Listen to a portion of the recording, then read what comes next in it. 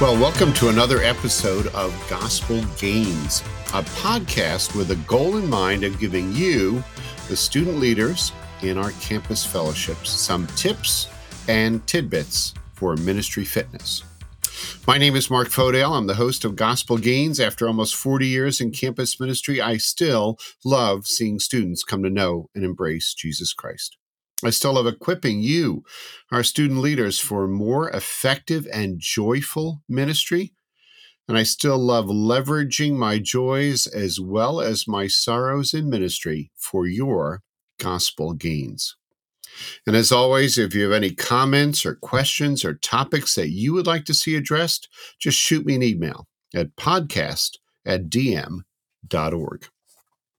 Now, in our last episode, we talked about the necessity of paying close attention to your academic labors if you are to be fruitful in your non-academic gospel labors. If you remember, the key phrase that summarized our discussion was this: faithfulness breeds fruitfulness. In other words, faithfulness in your primary calling as a student will most often lead to fruitfulness in your ministry efforts. He or she who is faithful in a little, God will quite often entrust with more. Now, if you recall, last week we put underworkers on center stage. That's right. Those who are tempted to underwork their academic pursuits were placed in the proverbial spotlight. But as promised, today that spotlight will pivot onto those who are tempted to overwork their academics or who find themselves part of a campus that is defined by an overworking culture. Now, my guess and hope is that you overworkers, you know who you are, or at least you should. But you see, here's the predicament that most overworkers face. They don't actually see themselves as overworkers. You know, if asked, most overworkers would say that they are simply being faithful to their call. They are just being responsible as students. Many overworkers would say that they are trying their best to get as much out of the opportunity that college affords them as possible.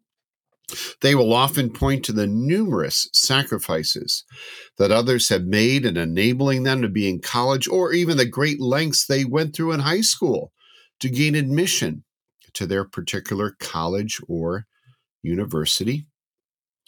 Many overworkers, in my experience, are deeply persuaded that the best way, sometimes the only way, to honor the Lord in their studies is to work for the A. That God's glory is somehow tied to trying to do as much as possible in the time allotted. So think about it this way, whereas underworkers may be tempted to boast in how much time they have in their schedules for, well, sometimes almost anything, an overworker gains a subtle but grim satisfaction from how little margin they have in their life, at least as compared to others. You know, what are some marks of an overworker? Overworkers are often characterized by an urgency, even a breathlessness about their classes and classwork. If you ask them how they're doing, they most often reply in passing, busy. If you were to invite them to a weekend event or a spur-of-the-moment outing, their normal response would be, sorry, I got work to do. Their to-do list is never done. Their days never seem quite long enough. They do most everything on the go, and there's always something else they could and probably should be doing, whether it's working on a lab or studying for an exam or researching or writing a paper or contributing to a group project. Okay, I think you get my point or my depiction.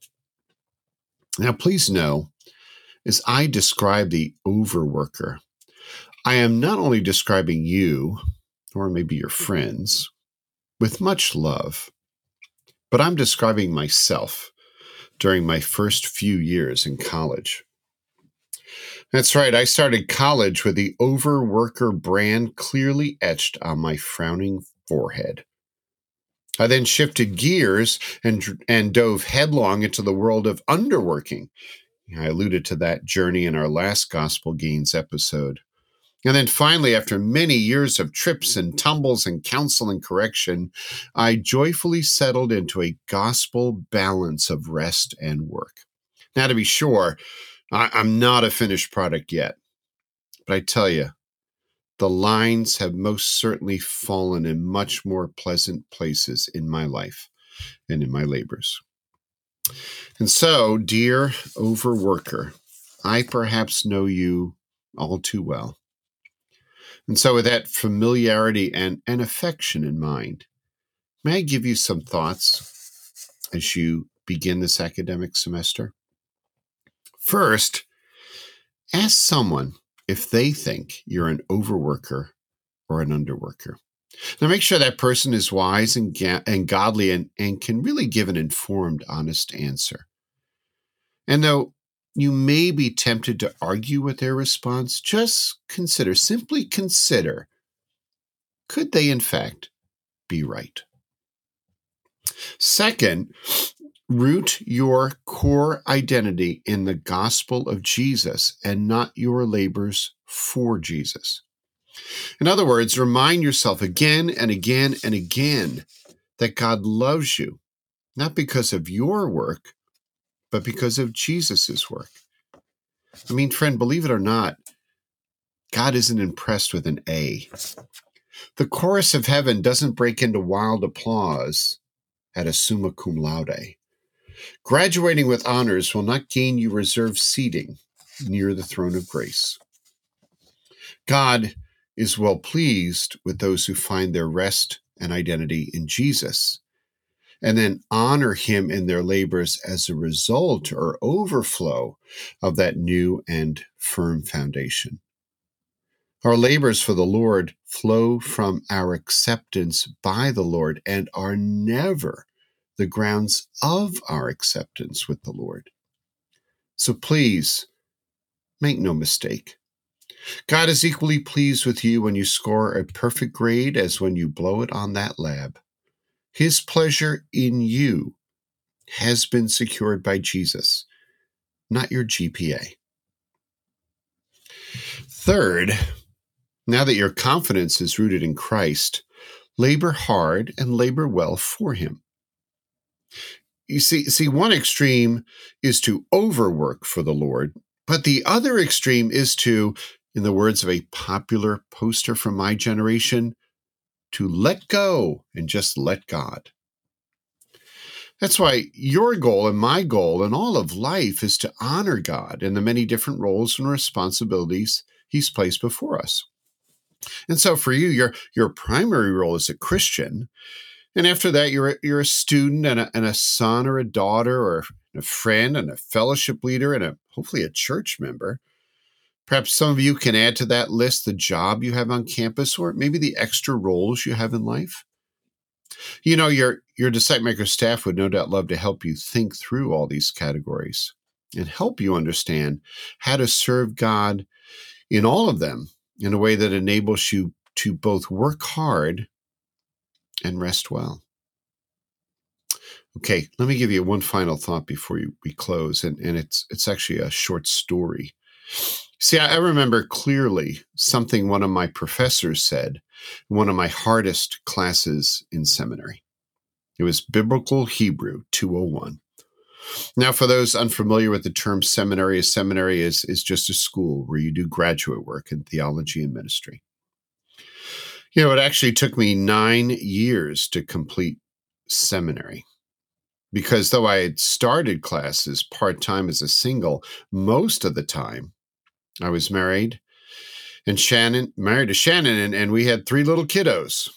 I was in full-time ministry and was often covering 4 campuses for disciple makers as the ministry was getting established. Tell you, needless to say, I was busy. I was, to use that old phrase, burning the candle on both ends. But I felt compelled, even driven, to work as hard as I could, as much as I could, to honor God in all that I could.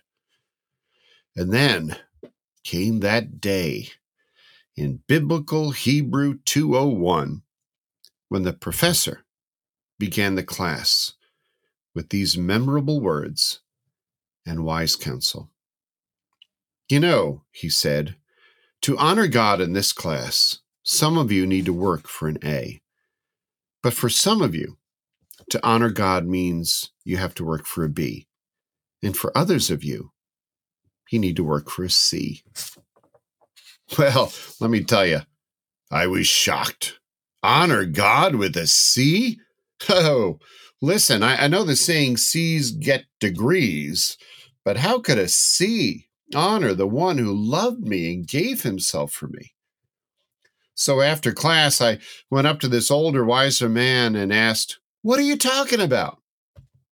And he patiently explained that God is most honored when we are responsible in everything he's put before us, and not simply the one or two areas where we feel the need to prove ourselves.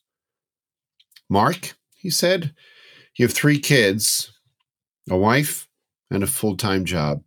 Just go for the C. And you know what? I did. I not only went for it, I got it. And let me tell you, I didn't hear the heavens shake in dismay. I never felt the very foundations of my salvation tremble or totter. No disapproving voice was heard from the throne of God. Dear overworker, you are even now complete in Christ. So invest in your studies for sure, but invest as well in the other tasks and relationships and opportunities that God has put before you. Feel the unbelievable freedom of the gospel to say no when you need to say no, and to say yes when you need to say yes, all for his glory.